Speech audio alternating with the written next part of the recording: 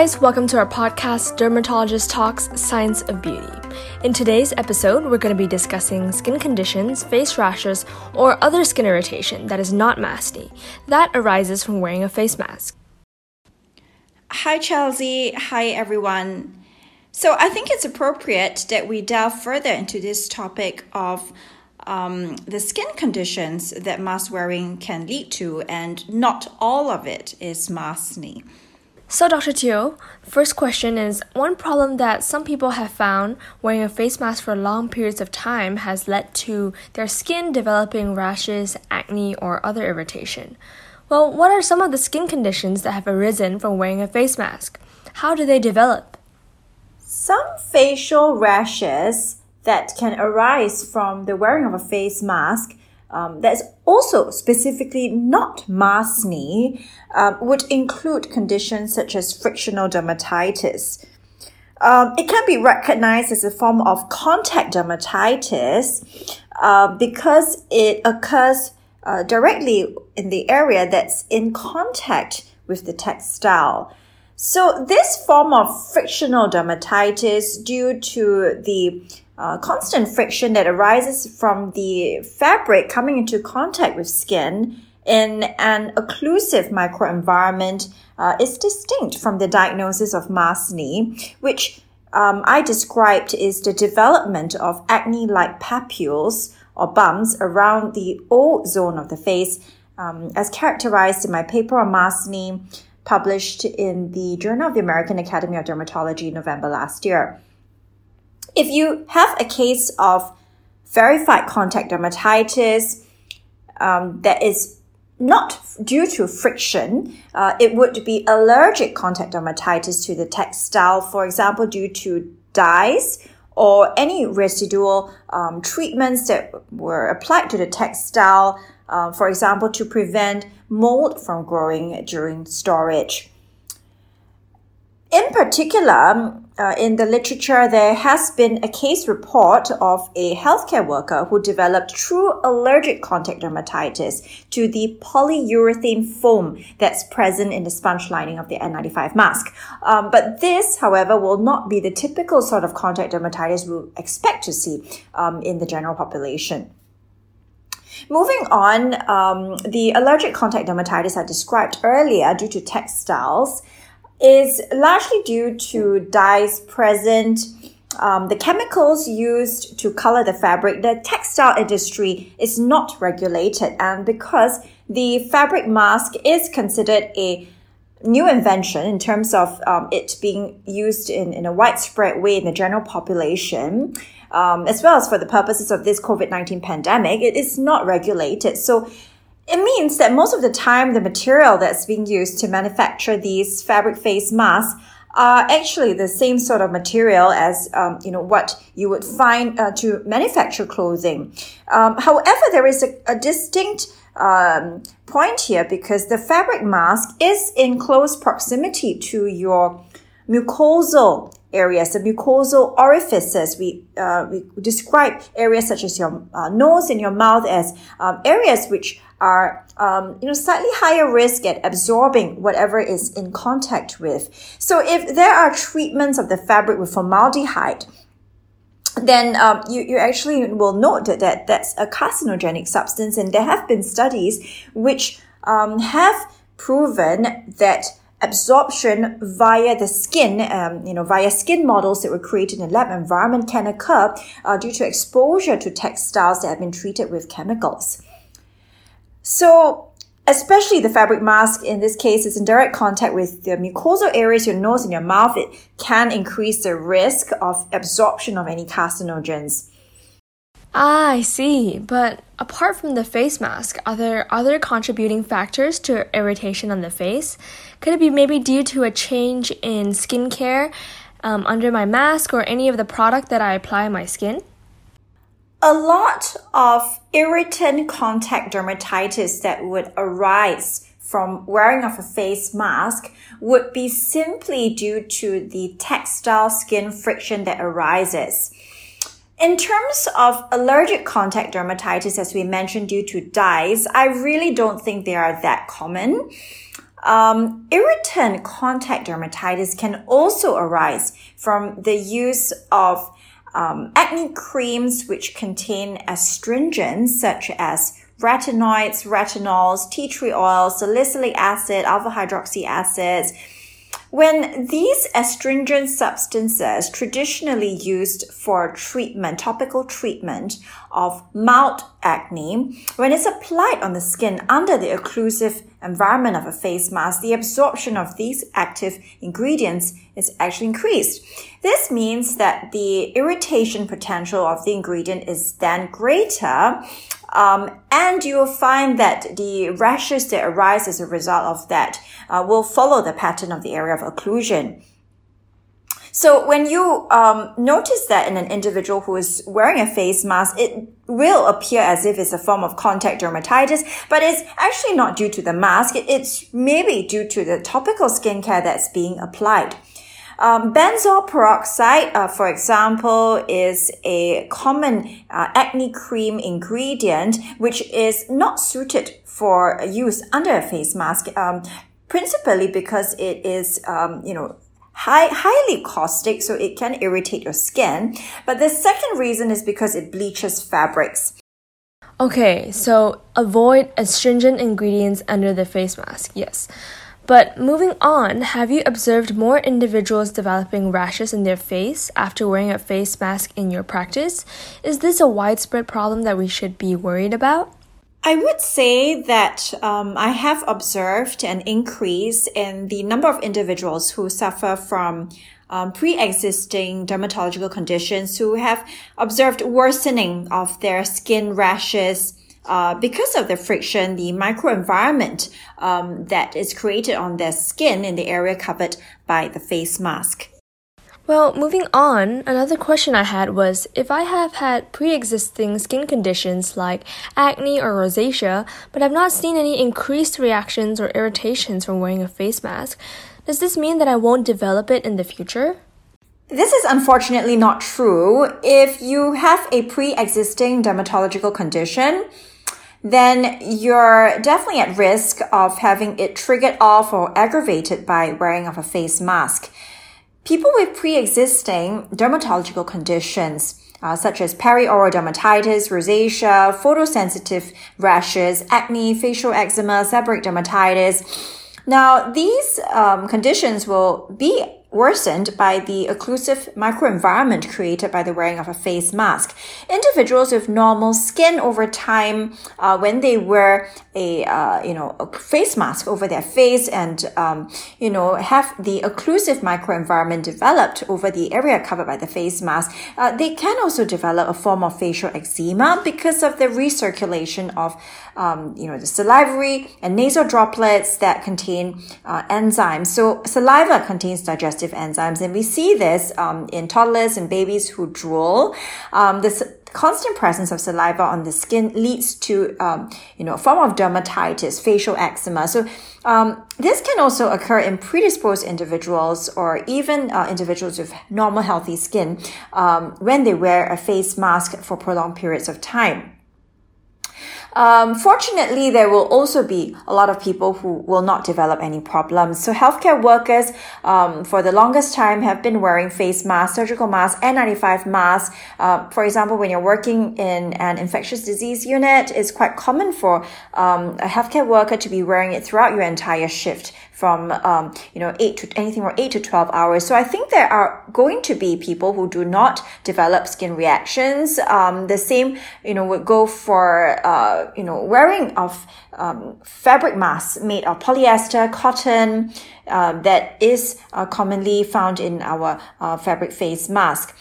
The main thing here is that the face mask is slightly different from you having a textile on your body, because the face mask covers our orifices, our nose and our mouth, and the droplets that arise from these orifices are not meant to be in contact with skin, and this can alter things like the pH of skin, and also if it contains digestive enzymes such as our saliva, over time it can cause a breakdown of the skin barrier. Now that we know the different types of conditions that could arise from wearing the face mask and how they may develop, how then can we prevent and treat irritation from prolonged use of the face mask? In the context of face mask wearing, I think it is important for us to understand that as long as we are wearing face coverings, we are going to be at increased risk of developing frictional dermatitis. That's not going to change because of the unique situation of the COVID-19 pandemic. However, one key thing to realize is that once we understand the additional risk factors that can cause frictional dermatitis to get worse, then there are certain steps we can take to prevent or minimize the chances of developing skin irritation. Firstly, the prolonged duration of mask wearing is a significant risk factor, so make sure to give your skin a break from wearing the face mask. Realistically speaking, if you're going to be outdoors, it's also going to increase the risk of developing skin irritation because, especially in Singapore, we have the humidity. One sweats in, a tropical climate, and there will be accumulation of moisture underneath the mask. Staying cool, for example, will definitely help. The other thing is to choose your fabrics wisely. The worst types of materials for mask knee are polyester linings, for example, which are present in the surgical mask because it's a very occlusive sort of fiber. Natural fibers, cotton and silk, are considered breathable for skin, but the issue here is that if you are living in a tropical climate, it does become saturated with moisture and even with your saliva, and it can get quite heavy and uncomfortable because it contributes to a sticky sensation, and especially when you are speaking. Skin discomfort is a very important factor to address because it's very often your body's way of creating a feedback loop to inform you that perhaps what is present on your skin, the environment that you're creating for your skin, is not ideal. What I have worked on in my biomaterials research are biofunctional textiles that it's a concept we published in dermatology journals.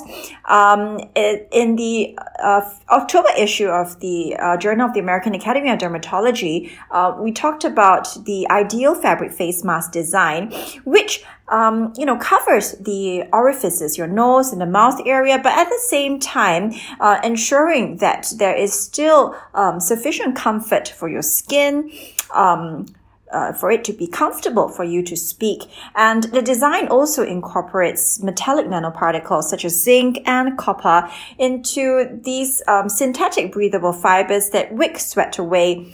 Something which, unfortunately, with purely natural fibers, you do not get. So at the same time, the benefit of the biofunctional textiles is that it is bactericidal.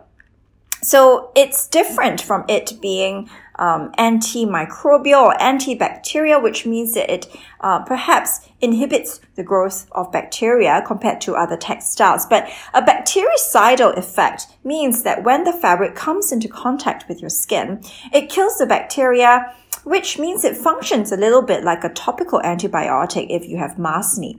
And the importance here, of course, and I also discuss this in my paper, is that there is no risk of antibiotic resistance with biofunctional textiles. Additionally, biofunctional textiles, when incorporated into fabric face masks, can help with facial eczema. The bactericidal component of these textiles can reduce the effect of Staph aureus colonization on skin, which is responsible for the superantigen immune effect we see in flare-ups of facial eczema.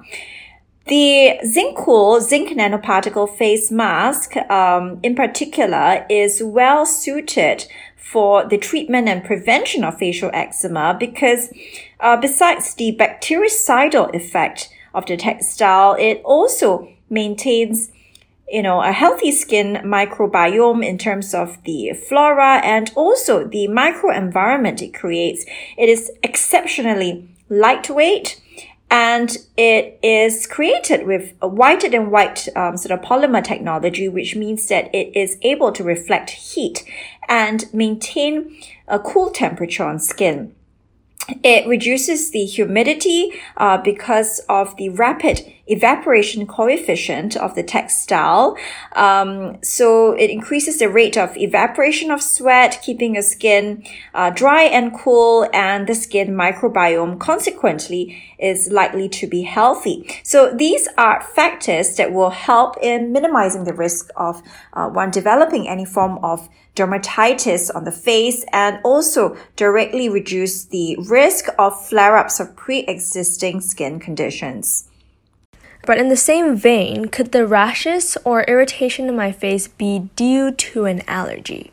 And if so, who do I need to see for my facial irritation?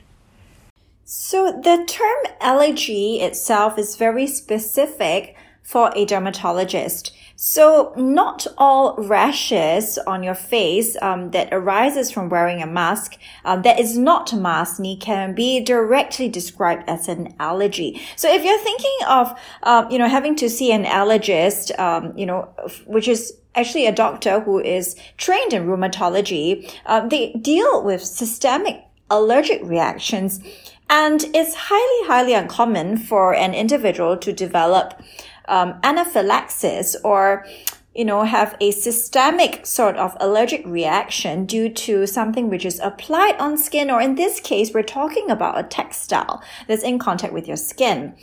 However, there are rare cases of, individuals who develop, for example, breathing difficulties from exposure to certain substances that they can be allergic to.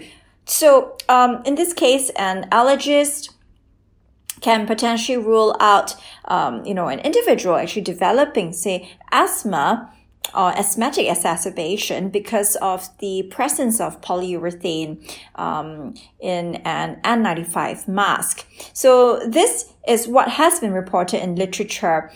And for the purposes of this podcast episode, so if you have facial rashes that develop from wearing a face mask, then you really need to see an accredited dermatologist. So he or she will be able to evaluate if it's actually due to aggravation of a pre-existing dermatological condition, a brand new dermatological condition which is brought on by the wearing of the face mask, the specific microenvironment as we have spoken about earlier, or if it's directly due to, frictional dermatitis, an element of contact dermatitis, and other topical irritants that are probably a lot more potent when used under the occlusive effect of a face mask. So the topical skincare you're applying, or even the accumulation of saliva that's present on your skin when you wear a face mask for prolonged periods of time, or in the rare case scenario of a true allergy to the textile itself, most commonly because of the dyes that have been used to color the textile.